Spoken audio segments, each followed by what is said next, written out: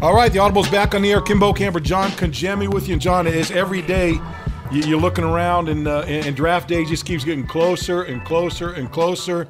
And as it gets closer, you kind of start, digging into it a little more.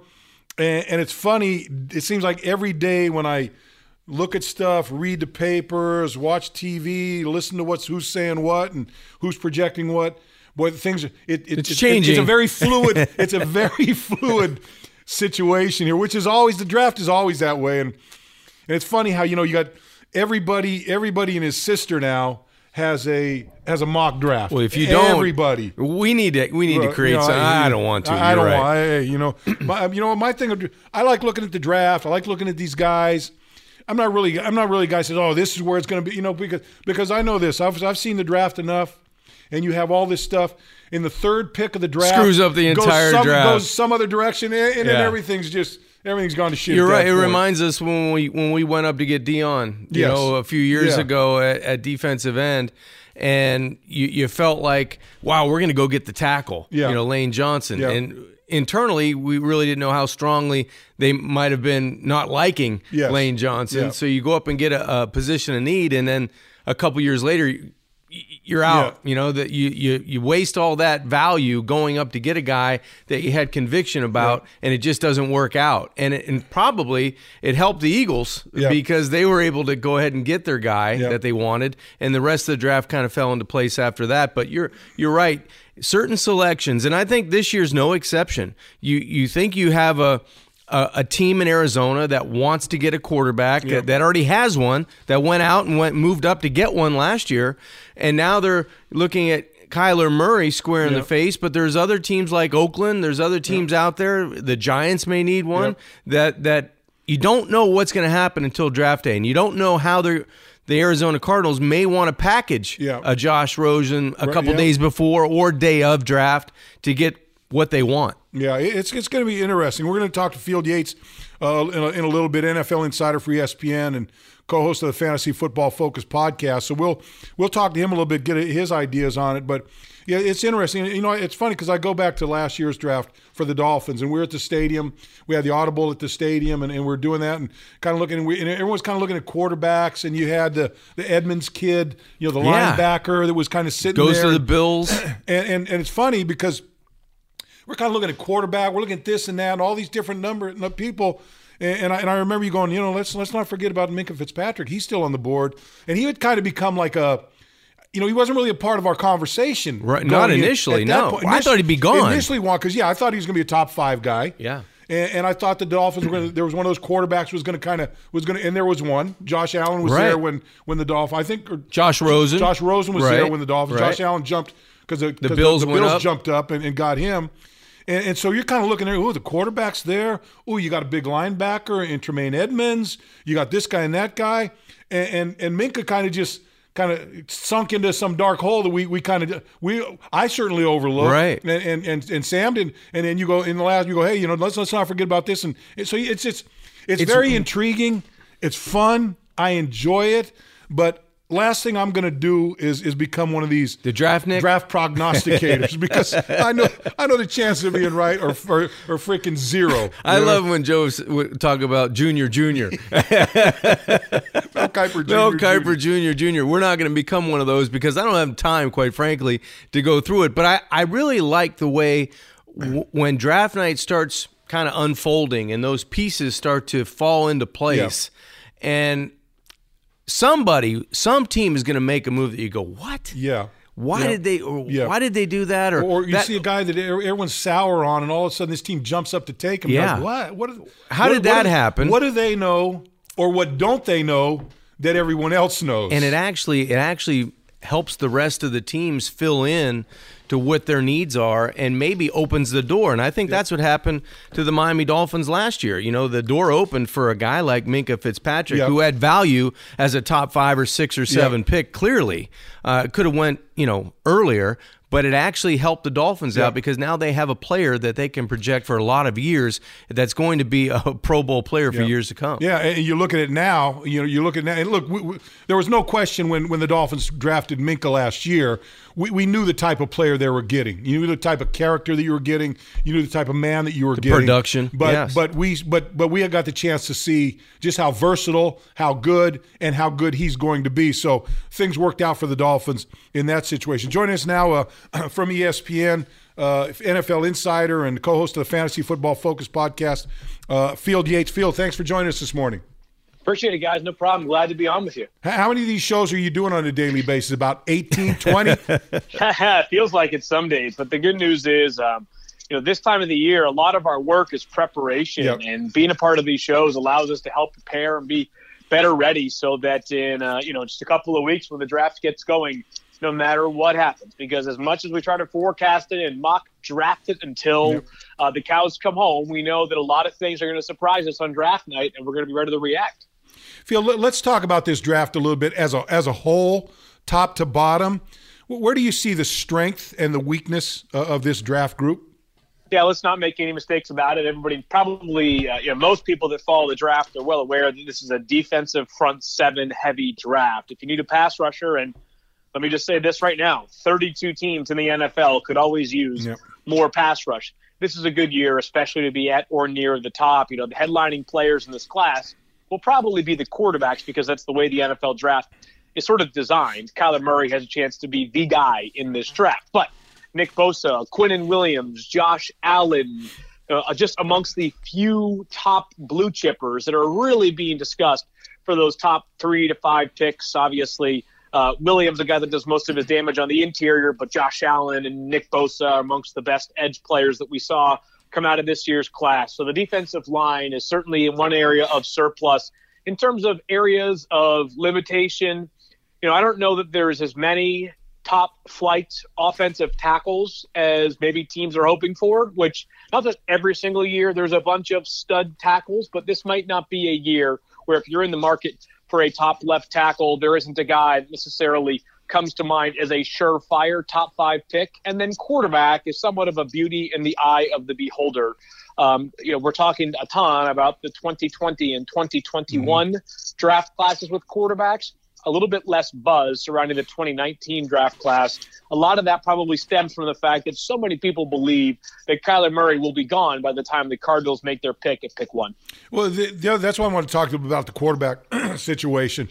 Is this a year where, under a normal year, for certainly if it was next year in this same crop of quarterbacks we're playing or we're in the draft, a lot of those guys you'd probably be talking about as second and third round guys, while you've got the Tuas and the guys that are coming out, the kid from Oregon coming out next year.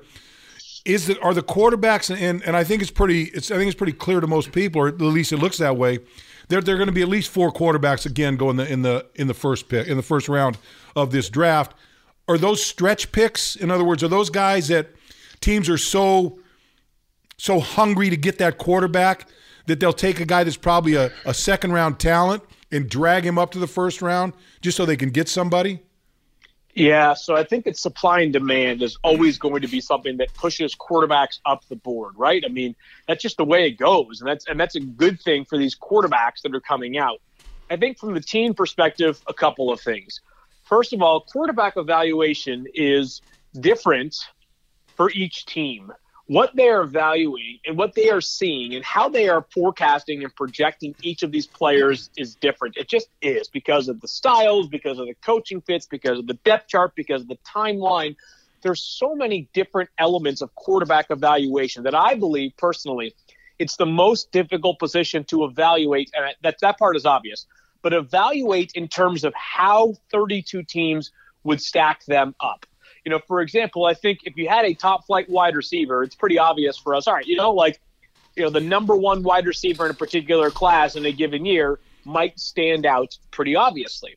This year, though, I just think it's a matter of what your team has, what your team needs in particular to stack up these quarterbacks 1 through 4. And the last thing I'd say in terms of why quarterbacks maybe move up, especially when we think there could be some compelling guys on the market next year, in the draft specifically, is that all sounds good until you realize that, look at this past offseason. One quarterback, Nick Foles, was signed to a contract worth double figure double-digit millions per season, which, that's sort of the threshold, right? Like if you're a no doubt about it long-term starter at quarterback in the NFL, you're probably making $15 to $18 million at minimum per year. So these quarterbacks that are in hand right now, what you can have, the bird in hand, might surpass what you think could take place a year from now, when guys might regress, guys might not declare, guys might be injured, guys might just struggle. There are so many things that can change between now and next year's draft. Well, Field, you bring up an interesting topic about beauty in the eye of the beholder when you talk about quarterbacks. And I think with the new head coach of the Miami Dolphins, Brian Flores, and his interest in having versatility and wearing multiple hats, and the more you can do on the defensive side, I think that where the Dolphins are, they have many needs, and you could probably go down that list quite easily for us. But I'm going to look on the defensive side. Is he a type of guy, and you know him from your time spent at New England, is this coach a type of guy that's looking for that versatile defensive end / outside linebacker, do a little bit of everything, maybe a defensive tackle that can kick outside, that can play a 5 technique, because they want to have versatility on the defensive side? And I know that a guy like Josh Allen from Kentucky may not be there when the Dolphins pick, but a guy like Brian Burns might be there, and Ed Oliver may slip, or if the Dolphins go happen to move up to get a guy like that. Is that what the Dolphin fans should be looking for on the defensive side? Yeah, it's funny. So just to start with Brian Flores, somebody I'm not sure I could respect any more than I do someone that I've known for, say, 12 to 14 years now, basically since he and I both sort of got started with our football careers, and just have an immense amount of respect for not just the coach that he is, but probably even more so the person that he is. And I think the Dolphins are in excellent hands with him as the coach. And in terms of identifying traits of what a player, what he looks for in a player, one thing I always remind people is that, like we talk about guys and what primary position they play, but ultimately in the course of a game, it's incumbent upon coaches to do the right thing with guys. And I think specifically on defense, where that matters most. And the reason I say why it matters more than offense is it's not like if you have a really good left tackle, you're going to move him from left tackle to left guard in the middle of the game because they've got a really good defensive tackle that you're countering, right? Like, no one moves their left tackle to guard when they're playing the Los Angeles Rams because Aaron Donald is just that good. So if you think about someone on the Dolphins roster right now, Minkah Fitzpatrick, for example, I know that you were sort of asking about some of these front 7 players, but whether Minkah Fitzpatrick starts the game at slot cornerback, starts the game at safety, perimeter cornerback, maybe even sub-linebacker, that part is somewhat irrelevant to me. It's more about how he's used over the course of a 16-game season, because he's got such a unique skill set for a guy that, may be more versatile than almost any other defensive player on the roster. But for these upfront guys, yes, they're going to want to look for edge players like Brian Burns. Maybe they're going to look for a guy like Ed Oliver who can disrupt for the interior. But I think it's a nice sweet spot for the Dolphins, because I do think that if they aren't looking quarterback, that other teams are going to leap ahead of them and push those quarterbacks up. And then I think they're going to have their pick of one of these unique defensive players that probably can play a few different spots right away. Hey, when you take a look, Field, at the Dolphins and what they've done with Chris Greer, Brian Flores coming in and getting rid of players, adding some, low price, affordable talent, if you will, to the roster, and what they're doing, the approach they're doing, do you like the roadmap that they're on that gets them to a football team in 2-3 years that can be a perennial type of a playoff team, given that they draft properly and given that they sign free agents properly? The most important thing that I can say about a team in April is, do you have a plan? And, unfortunately in sports, as for fans, plans aren't just expect to win the championship every single year and celebrate accordingly. It's just not the way that it is, right? I mean, you look at teams around all sports. But what you don't want to be is a team that either lacks a plan or a team that has a plan that abandoned ship on the plan. Yeah. So for the Dolphins, I think it's evident what the plan is right now. And I'm not saying this because Dolphins players want to hear this, or the coaches would ever necessarily concede as much. But guys, it feels like the obvious goal directive this year is to identify the pieces of the incumbent roster that are blue chip cornerstone players, guys that are going to be here for the next 7 to 10 years. Additionally, get your salary cap in order. And that might be taking a little bit of short-term pain for some long-term gain. It is adding extra draft capital. I know the Dolphins now have an extra 4th, 5th, and 7th. That's right. In 2020. Yeah. It is an eye towards the future. And I'm not saying that the Dolphins want to show up on Sundays and lose, because you can't afford a culture where losing is acceptable. But what I do think is that they're mindful enough that, you run it back one more time where you were this past season, and you say to yourself, all right, like, were there some bright moments? Sure, there were some bright moments. A game below 500. At the same time, like, a game below 500 kind of keeps you status quo. So I really believe that the vision makes sense to me for what the Dolphins are doing. And it could be a long year. It really could be. And I'm not trying to hide from that reality. At the same time, it's a really sensible plan of attack. I think you make great points in terms of where the Dolphins are going. I mean, what the way they've moved this roster around, and they've moved it around, but they've put themselves in position to still be competitive this year by going out and acquiring a guy like a Ryan Fitzpatrick. I think they had to make a move like that for this team, because with the young core that's here and a guy that has shown, at least in the month of September or early in the season, over the last couple of times he's been exposed and being available to play for teams, he's done quite well. He's thrown for over 400 yards. I don't know how many times over the last 4 out of the last 7 times he's hit the field, I think. But it's one of those things where you have to have a plan for this year, because you need to be competitive. You need to keep these young guys on the track where you're going. But where you're going, you might not get there, 0 to 60, like all NFL teams want to get to. What did you think about bringing in Ryan Fitzpatrick as that guy that knows what his role is going to be? There's no hidden agenda there. He's going to be the stopgap for the Miami Dolphins at quarterback, probably for the next year and a half.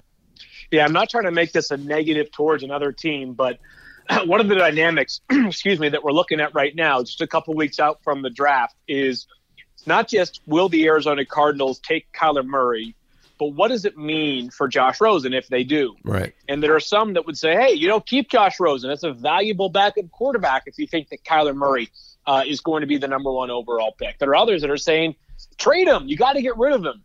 And the reason I use that example is just a quarterback room, I believe, can be different than almost any other room in the building.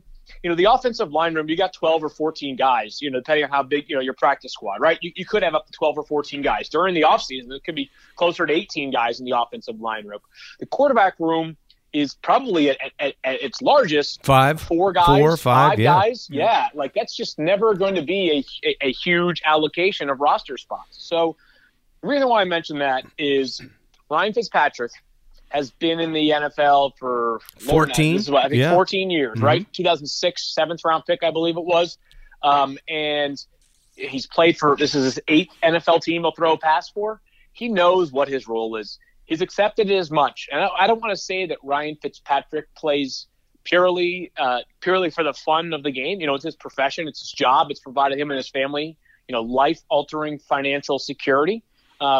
But I don't think Ryan Fitzpatrick would sign with the Miami Dolphins if he didn't know the deal up front. And if they take a quarterback in the 1st round or the 2nd round or the 3rd round and things are tilting, more in favor of the right side of the win-loss column than the left side, and it's November and you have to experiment with a young quarterback, that's part of the deal. I also think that some veteran quarterbacks have very little interest in trying to help a young quarterback get better from the day that he walks in. I think there's a positive example that we saw in the division last year, which is the New York Jets, and they brought back Josh McCown, and it was pretty good money, but Josh McCown really, really did a lot of good for Sam Darnold. Mm-hmm. And I think that what we saw with the Bills is they ended up re-signing Derek Anderson, extending Matt Barkley. I don't think it's just because those guys are going to be there in case something comes up with Josh Allen. It's because they're going to make Josh Allen better day by day. And I think Ryan Fitzpatrick, his value is not just to probably be the opening day starter, but also to help a young quarterback if one is introduced into the fold. We've talked a lot about Brian Flores coming in, and we've talked a lot about Brian coming from New England and the whole New England situation and the Patriot way, and he's brought coaches along with him that have an experience up there. What do you think that Brian Flores brings from that New England, that Patriot way, if you will, to his football team right now that really doesn't affect the quality of the players that you have, but basic things that he can do to make this football team a better team from a standpoint of the way they go about their business, the way they handle themselves on game days, the way they play smart, all those types of things? You know, what I would start with Brian that's sort of unique is that, listen, there is no requirement that you have to have played in the NFL to be a successful coach. The greatest coach of all time, my opinion, is Bill Belichick, and he played at Wesleyan University. My alma mater, as a matter of fact, a D3 school that, we're certainly not a football powerhouse, although I am proud of the direction of that program as well. But I think there is a certain relatability that Brian Flores brings. And Brian obviously did not ever appear in an NFL game, but was a really well-regarded player during his time at Boston College, sort of an undersized linebacker who got the most out of his ability, played at Poly Prep in Brooklyn, very decorated program in the New York City area. And I think that players have a certain respect for him. I think that there's a certain level of accountability that he can bring right away that will play really well with these players that are meeting him, and probably almost all of them are meeting him for the very first time as the offseason program begins. I think that beyond that, he has seen the game through the eyes, or at least close to through the eyes of, again, in my opinion, the greatest coach of all time in Bill Belichick. You're bound to learn a lot. Brian also has spent time doing a lot of different things in his coaching, football career. He's scouted, he's coached special teams, he's coached defense, and that stuff matters because ultimately when you go from defensive coordinator in practice to even if not in title, into the head coach of a team, there's a lot of added responsibility, and you're responsible for 90 men during the off season and all the responsibilities that come along with it. And I think that Brian is pretty uniquely equipped to be one of those coaches that does a lot of good early on in his head coaching career. Well, he's been great to deal with so far in terms of off field for us, and we can't wait to watch him on the field when OTAs get to that phase that we're able to watch and actually get on the field with the coaches. And lastly, Field, I want to ask you about the 13th pick, about the Miami Dolphins, and maybe that direction you see them going in. I personally, and I could be completely wrong, but I don't see them having an opportunity at a Kyler Murray or a Dwayne Haskins, or even if they fell, one of those two guys ended up falling. I think it would be Murray maybe before Haskins, but that's just my gut. Saying that those two guys are gone, do you think that the Miami Dolphins are squarely looking at a defensive front seven player to be impactful for this upcoming season? It's funny, and so I don't know when this podcast will be released. In full disclosure, I assume sometime this week, which is 2 weeks away from the start of the NFL draft. And so people could listen to this and just laugh at us. Or they laugh at us all the time, but you'll just join in. No problem. All right, so we don't give a shit about them laughing at us, so don't worry about that. All right, good. This is a safe space then. But my gut as of right now is that Dwayne Haskins is actually more likely to be available at pick 13 than Kyler Murray and maybe even than Drew Lock. And honestly, maybe even Daniel Jones. And I'm saying this like I'm not forecasting. If I had to do a mock draft, and ESPN thankfully absolves me of having to do a mock draft each year. This year, a blessing. I might have. It is. I might have Dwayne Haskins at, the third quarterback taken, maybe even the fourth. I think with the Dolphins, there are other teams this year that I believe if they bypass on a quarterback in the first two rounds, and really specifically the first round, that it would be, I don't want to say negligent, but it would be an omission. And I think the poster child for that is the Giants. I think the Giants have to do something in terms of investing in the quarterback pipeline this offseason. The Dolphins, and I'm not saying, if you love a guy and he's there, you got to take him.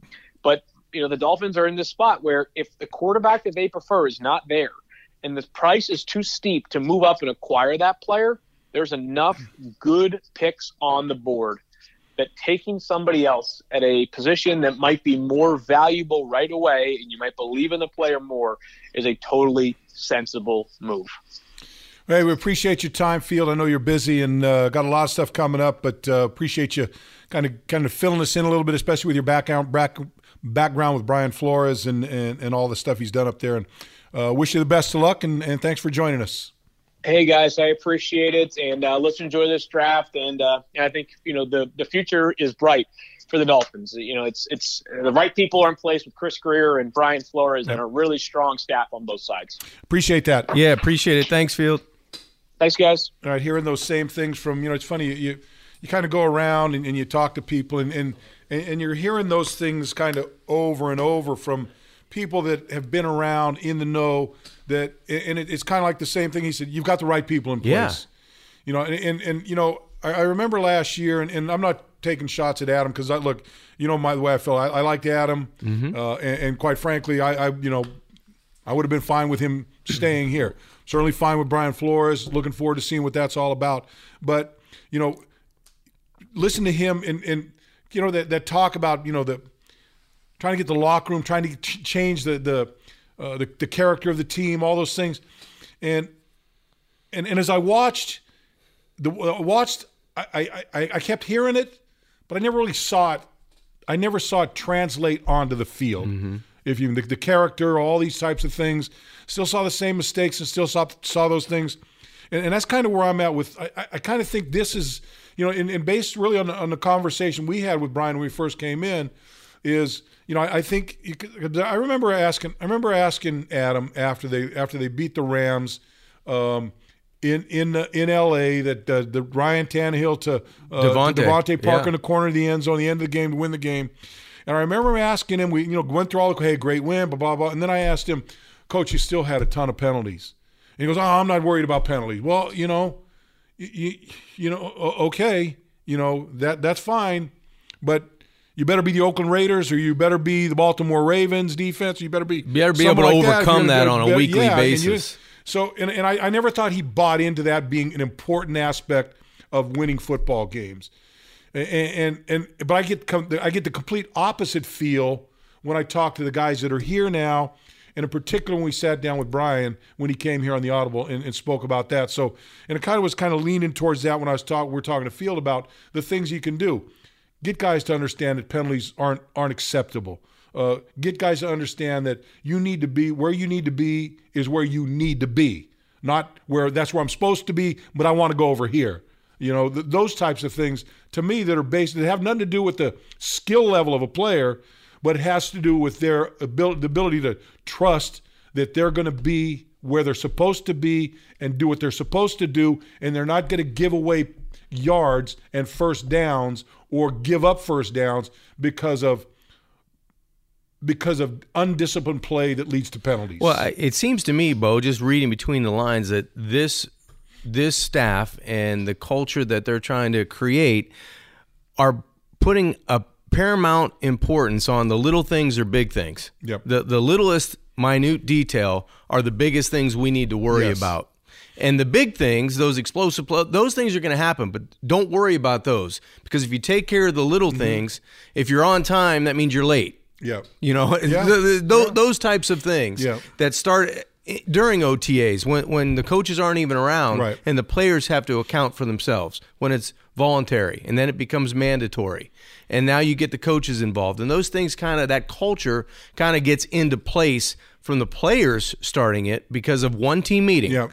Because of one man being in front of those other group of men saying this is the way it's going to be, and I'm not going to stand for it. Yeah, and you know what you know what you'd like to see. You'd like to see the culture become second nature. Second nature, but one where that that head coach lays out the rules. This is what we're going to do. When I say the meeting starts at 10 o'clock, it might start at 9:55. Doesn't start at 10:01. Doesn't start at 10:02. Right. And you're right. It may be 5 minutes earlier. Right. It starts when I walk in the door. Right. So you better be ready for that. It's not about that, but it's about just part of it to me is about having guys within that meeting room that take it upon themselves to police those things. Right. You know, when you're that guy, when you're sitting in there and that guy comes in 3 minutes late for a meeting, and you're a veteran player, you say, hey, no, we're all here on time. If it's important, if it's important enough for us to be on time, was damn important enough for you to be on time. Get your ass in here. You know, it doesn't always need to come from the coach. You know, sometimes it's got to come internally from that locker room, from players that go out and do it the right way. I think it has to. Absolutely. I think that. And, you know, you can have two kind of locker rooms. You can have the kind of locker room where the guy comes in late and everyone goes, hey, man, yeah, you got away with it. You know, yeah, guy didn't say, you know. Or you can have the guy says, no, bullshit. If we want to win games, we got a game this week. Be here on time so we can get our meeting started, so we don't have to go back over shit that we just went over because it wasn't important enough for you to be here on time. That, to me, is that's when you get a real culture change, when it's the guys in the locker room that are the ones that are patrolling everything that goes on the practice field, in the meeting rooms, and on game days. Well, I think that's why this part of the OTA phase is so important, because it's just the players. Yeah. The players are getting into shape. They're continuing to stay in shape, some of them. They're continuing to do things to get their bodies in a position to be the best they can be. But it's all about having that extra time. It's all about learning the fundamentals on offense, defense, and special teams, that when they're in front of the coaches, that they're ingrained. Those pillars of what they want to be, how they want to look on offense, what type of offense they want to be. On defense, how multiple can they be? How smart can we be on defense to be able to put ourselves and let these players be in different positions? And you say that, John. We've been around teams here over the last decade or so where you've talked to coaches and, well, geez, I'd like to do that, but these guys I'm not sure we can. I don't know. You know, we got a guy over here who's got a block of wood on his shoulders. It's hard to get through to him. That's why this young nucleus that we always talk about when we get together, Bo, about, you know, the Minka Fitzpatrick's and the Raekwon McMillans and guys on special teams like Walt Aikens, Taylor, you know, like all these guys, all those guys that you have to be on the same page, and they all have to be going in the same direction. Even they're in an offense, defense, or special teams meeting, at the end of the day, they're still working on the basic fundamentals of how this team goes from where they are now upward to get better. Yep. Hey, speaking of Walt Aikens, we got him coming in a little bit, so we'll have a chance to talk to him and get a feel for what he's doing. I saw him at the DCC. And I did as well. By the way, John, I got to congratulate your daughter, Cassie. Oh, man.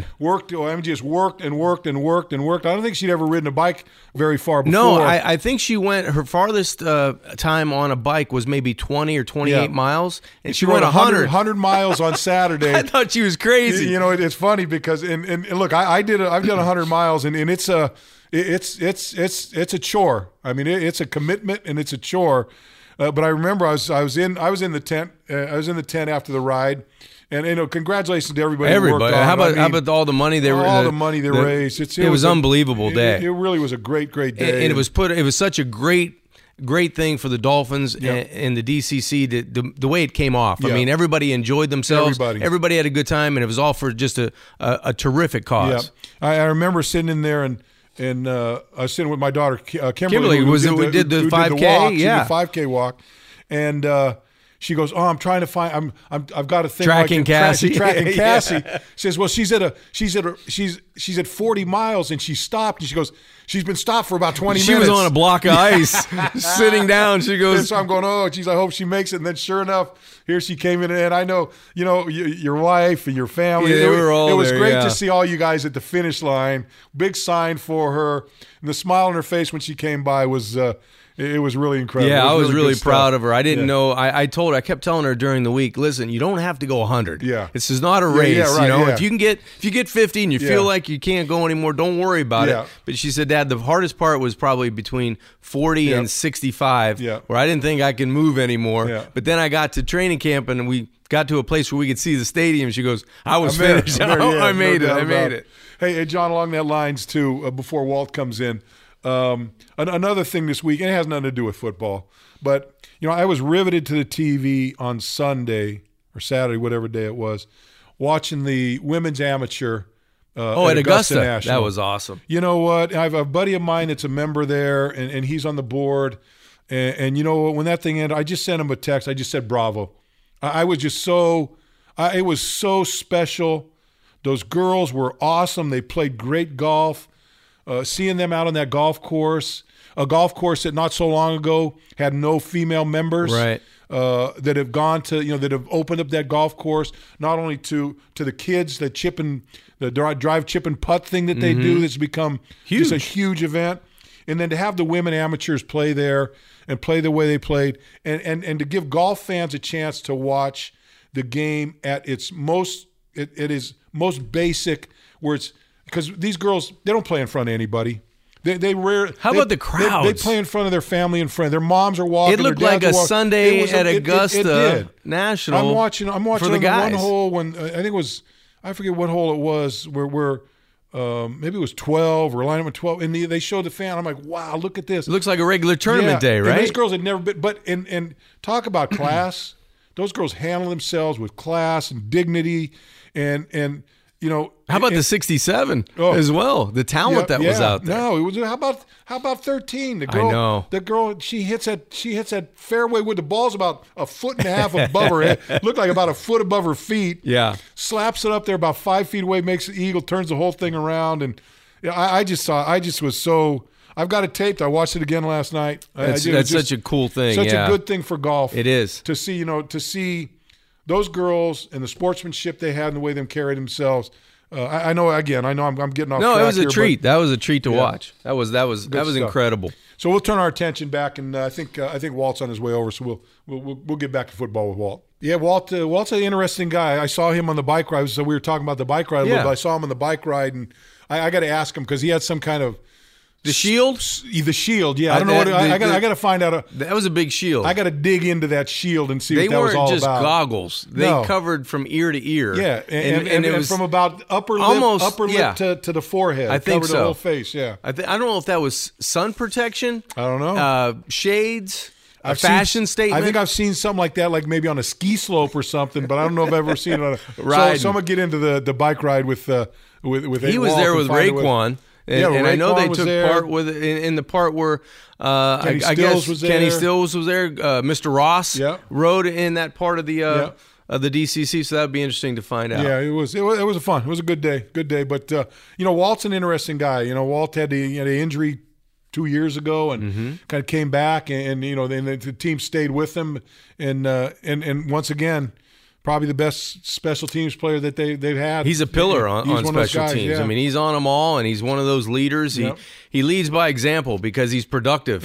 And he's one of the guys that when you ask him to play safety, you ask him to play somewhere else on the defense. He's a guy that is first in line. He's going to try. He's going to give you quality minutes. He's going to give you everything he's got, which is what you ask, what you need from the entire roster when you're playing and you're trying to scratch and claw every year because that's your niche. And every team has their guy or 2 or 3 guys that are penciled in to be those special team stars. Those guys that aren't starters per se, but you treat them the same way because they're so valuable at what they do. They're those, a lot of special teams guys are last cut guys or just barely made the team guys and they're fitting in there. But like you said, there's those 2 or 3 core guys that you got that are on every special team, and they're good at everything they do on special teams, and you consider them part of that regular. It starts with those guys, the regular guys. You throw them in there with John Denny. John Denny's a guy that when you think about special teams and you think about where do the Dolphins go, he's at the top of the list because nothing happens. The majority of the time, or at least 50% of the time, without him on special teams. So Walt's one of those guys that I think has even improved his craft on special teams. The way he goes down and covers kicks, especially inside the 20-yard line, his knack, along with Vincent Taylor, to be able to find the football and get a hand on it. He's had a few blocks and scooping scores in his career. So those are the things that are invaluable for a team, and it goes back to the all 3 phases. Your offense might be down one day, or the defense may be down. Where special teams, you find out that they acquire those hidden yards, and Walt's a big part of that. Well, there was a play a couple years ago when the Jets are struggling against the Jets. You had the block, and then Walt picked up scoop and score for the score, and that really changed the momentum of that football game. But and you need those guys. So Walt's really been a standout since he got here in 2014. 4th round draft pick, and really is made a spot for him, and looking forward to seeing he just gets better and better. So looking forward to seeing that as he comes along. And it'll be interesting from his perspective, working with Darren Rizzi for all those years, being able to now change and kind of flip his way towards Danny Crossman, who was a teammate of mine in college. And I know Danny quite well, and he comes from the Buffalo Bills in that organization, and seeing like his message and comparing and contrasting on, the way that they go about their business. And because, Darren led the Dolphins to a top 5 ranking just about every year, across the board, if not higher in terms of special teams. And it's due to guys like Walt, but it's due to the small, minute details that we talked about that the team needs to get back to that are of such importance, the way they go about their business. I would think on special teams, those minute details hold great value in terms of the way those guys go about their business, because you only get so many cracks at going out and being on the field.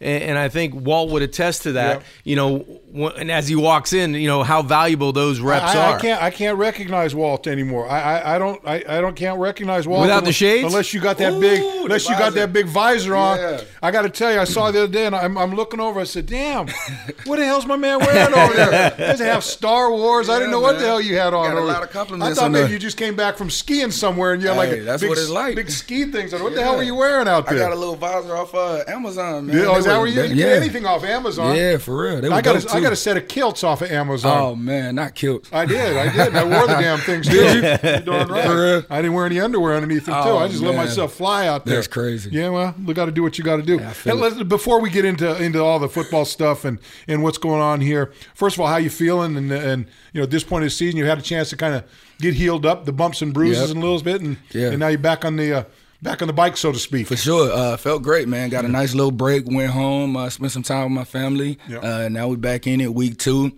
Good to see everybody back and healthy and running around working.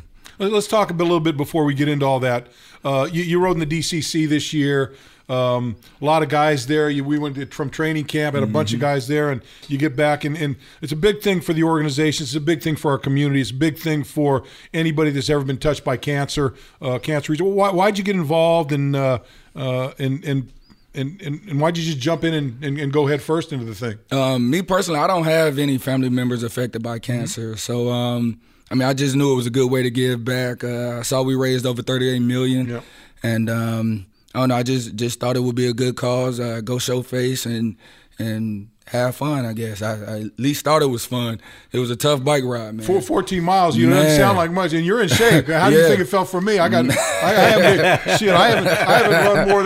run more than 2 feet in about 8 months, man. Yeah, that was tough. After the first 5 minutes, it started being a real workout. Well, what did you think, Walt, when you were riding with Raekwon and Kenny was in it, and then you saw Mr. Ross kind of see the stadium and start flying by you guys? I think Mr. Ross had an electronic bike. He just made it look like he was pedaling. He had a little button or something because he really took off on us. I tried to keep up with him, but as soon as he saw the stadium, it was a wrap. Speaking of that, my old man, my boy Mark Duper, Dupe had an electric bike out there. Did he? Dupe had one of those electric bikes out there. They weren't going to trick him this year, were they? No. But I don't know if you know this, but interesting thing about that bike ride, and in particular Mark Duper, he was riding, it was probably 4 or 5 years ago. That's right. He was riding in the DCC, felt some discomfort, went to the doctor and found he had testicular cancer. They found it he felt it during the ride. Got it soon enough where they were able to take care of it and and get him cured from it. But it's pretty amazing because you're riding in something like that, and next thing you know you're in getting treatment. So it does a lot of good, and I know everyone appreciates you being part of that. Hey, let's talk a little bit about you. Coming in here, you signed a 2-year contract extension last year. It gives you a little comfort being here. And you had a chance to be with Brian Flores and your new defensive coordinator, Patrick Graham, new coaches, Danny Crossman, the new special teams coordinator. What do you think of the hierarchy in this building right now? I just like the atmosphere right now. We got some nice coaches in. We'll see what they bring to the table, and our job is just to go out there and play. So we're preparing ourselves mentally and physically to get ready for this upcoming season. Well, what are your first impressions? As you guys last week, you came in to start off season workouts, conditioning work, and stuff like that. Had a chance to hear Coach Flores in front of your team for the first time. What kind of impression did you walk away with? Nice impression, man. Like I said, he's coming from a winning program, so hopefully that all translates over, and we're just trying to get ready and be the best players we can be. What's it like being around the guys again? You know, I'm sure you've been around a couple guys in the offseason, but to have the group back together and try to maybe familiarize yourself with some new faces, but still get back with guys that you know on this football team. It's nothing like being in that locker room environment when you got all the guys together, joking and laughing and even working together.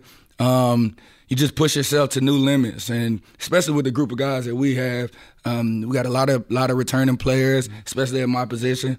So we just stick together, have a great time, and try to put a great thing together.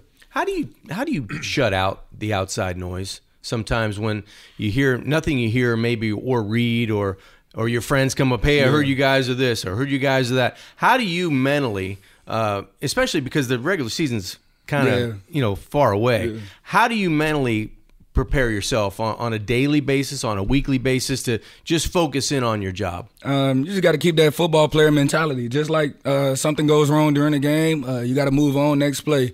Hear stuff, it goes one ear, goes in one ear and out the other. So, I mean, that's usually how I handle all the media stuff, anything that's news. You got to take it how it comes. Well, every year is an individual year. You've had a chance to kind of look back at last season, what you did. What are you trying to do between now and the start of the regular season? Now you got OTAs, mini camps, all that stuff to go. What do you want to accomplish between now and then to make you the player that you want to be going into this season? Getting the best shape of my life, get as strong as possible, get this playbook down, and go out there and perform. Those are my goals right there. How about the group of guys that you've got that look, a lot of faces have come and gone. You've been around for a while. You've seen faces come and go, and kind of gotten down to kind of strip things down to the bare minimum, and reloading guys on this football team.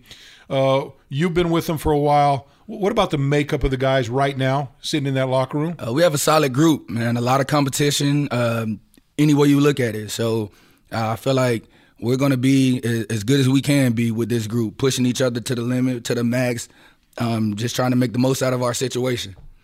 Put me in a situation, Walt, when you're on the sidelines, because being one of those elite special teams players, you only get a crack at getting out on the field. You know, maybe it's 9 times, maybe it's 17, maybe it's 14. How do you prepare yourself? Because it seems like, as a quarterback, you throw a touchdown, you throw an incompletion, you throw an interception. Well, you're coming back. Yeah. On special teams, you might not get that one crack that to make up for something, or to as a group make up for something. How do you approach that? Like you say, you don't get a lot of opportunities, so you got to make the most of you got to make the most of every play. You got to make the most of every step. You have to go out there and want to make a tackle. You got to want to make a play, or you're not going to be around it. You got to – I've stuck around long enough, and my whole mindset is when I step on the field, can't nobody stop me. What's your favorite? Of all the teams you've been on, and I know, blocking one and scooping and scoring has got to be at the top of the list. But that's definitely up there. What team's section or portion do you like the best? I would say punt, man. When you get a double vice and you just own, you know you can beat them, you beat them and make a great play. It's no better feeling than whooping 2 people and then maybe a third if they have a back blocker back there, and then going and tackling somebody. Oh, you feel great, man. Yeah, that little getting that ball as it's about to pop into the end zone for a touchback, and you kind of get it back in the field. That's a pretty good spot too. Of course. Got everyone in the stadium going crazy. That's when Get Live 35. You can see him out on the field getting a little excited, right? That's right. Hey, speaking about getting excited, you came from Liberty. Liberty started out the NCAA tournament with a little win over Mississippi State, and a nice little shot in the arm for that. Man, yeah, that was cool. Got a lot of support. A lot of people hit me up on social media talking about the school, and it's great for that school to get after they beat Mississippi State, was there a lot of Final Four talk? We're going to the Final Four. Yeah, it was. Then we have Tech. Yeah, Isaiah Ford went to Tech, so I hit him up that night. We played, and we had a nice little wager. Is it? There was a lot of guys. There were a lot of teammates of yours watching the TV. Mm-hmm. Godchild, I never seen him sweat more on the field or watching LSU play. Like as they were approaching the Sweet 16. I was watching the final game, and I'm trying to think.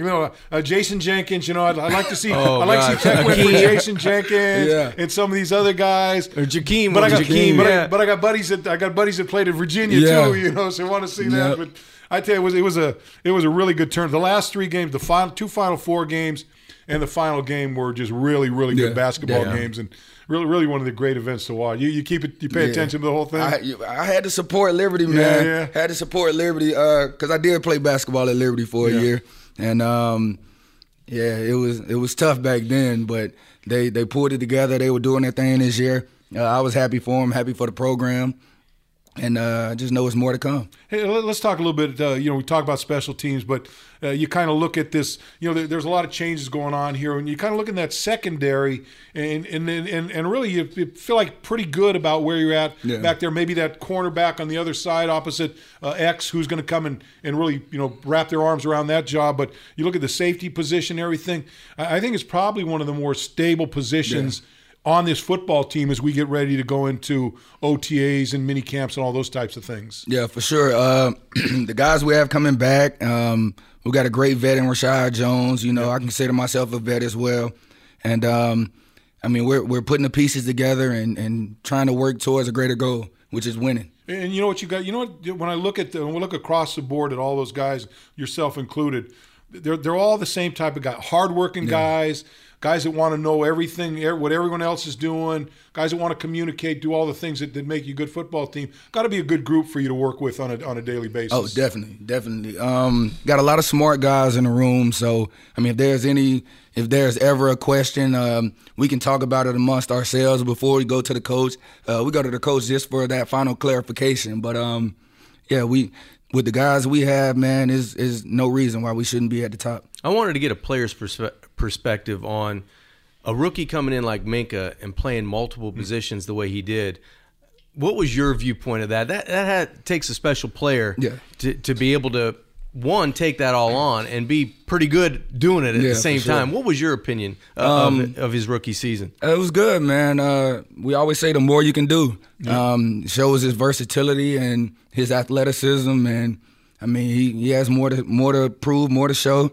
Up and coming young player, and he gels in perfect with us. Well, John and I were talking a little bit before you came in, kind of from a team standpoint. You're talking, about new coaching staff and all the people that are there. And I know Coach talked when we had him here. He talked about discipline and cutting down the penalties, being where you're supposed to be, and committing to being where you're supposed to be instead of freelancing and doing those types of things. And that's all well and good with the coach. But John and I were talking about the responsibility of guys like yourself, veterans, guys that have been around here for a while, that understand where you want to be and kind of understand the road that you've been on, the path that you've been on, and to do what you – is it incumbent on guys like you to kind of be coaches in that locker room where – guy comes in late to a meeting where you police that. Yeah. You tell the guy that's not acceptable or whatever's going on.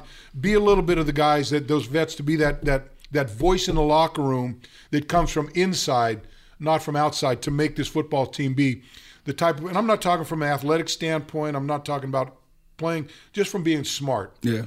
Being where you're supposed to be, knowing what you're supposed to do, and then doing it the proper way. Exactly. It's all about buying into the system and leading by example. These guys look at you on the field and off the field. So how you carry yourself around the locker room and outside the locker room, you have younger guys looking up to you, and you can really set a great example for them and ultimately impact their career at a young age. So when they're our age, they can do the same thing for somebody else. Yeah, we can't wait. It's only OTAs, but we can't wait for preseason to start and the regular season to start. Sure. And it's a long time, and I'm sure you're excited, but we're happy you took the time and came and stopped by today and told us a little bit about your experience at DCC, because you guys helped raise a heck of a lot of money, and it was a great day for a lot of people. So thanks, hats off to you, man. Kudos. Do those shades come in different colors? They come in different colors. I'm gonna have to get you a pair. I'm gonna have to give me a pair. I'm gonna go on Amazon and check it out and see what I got there.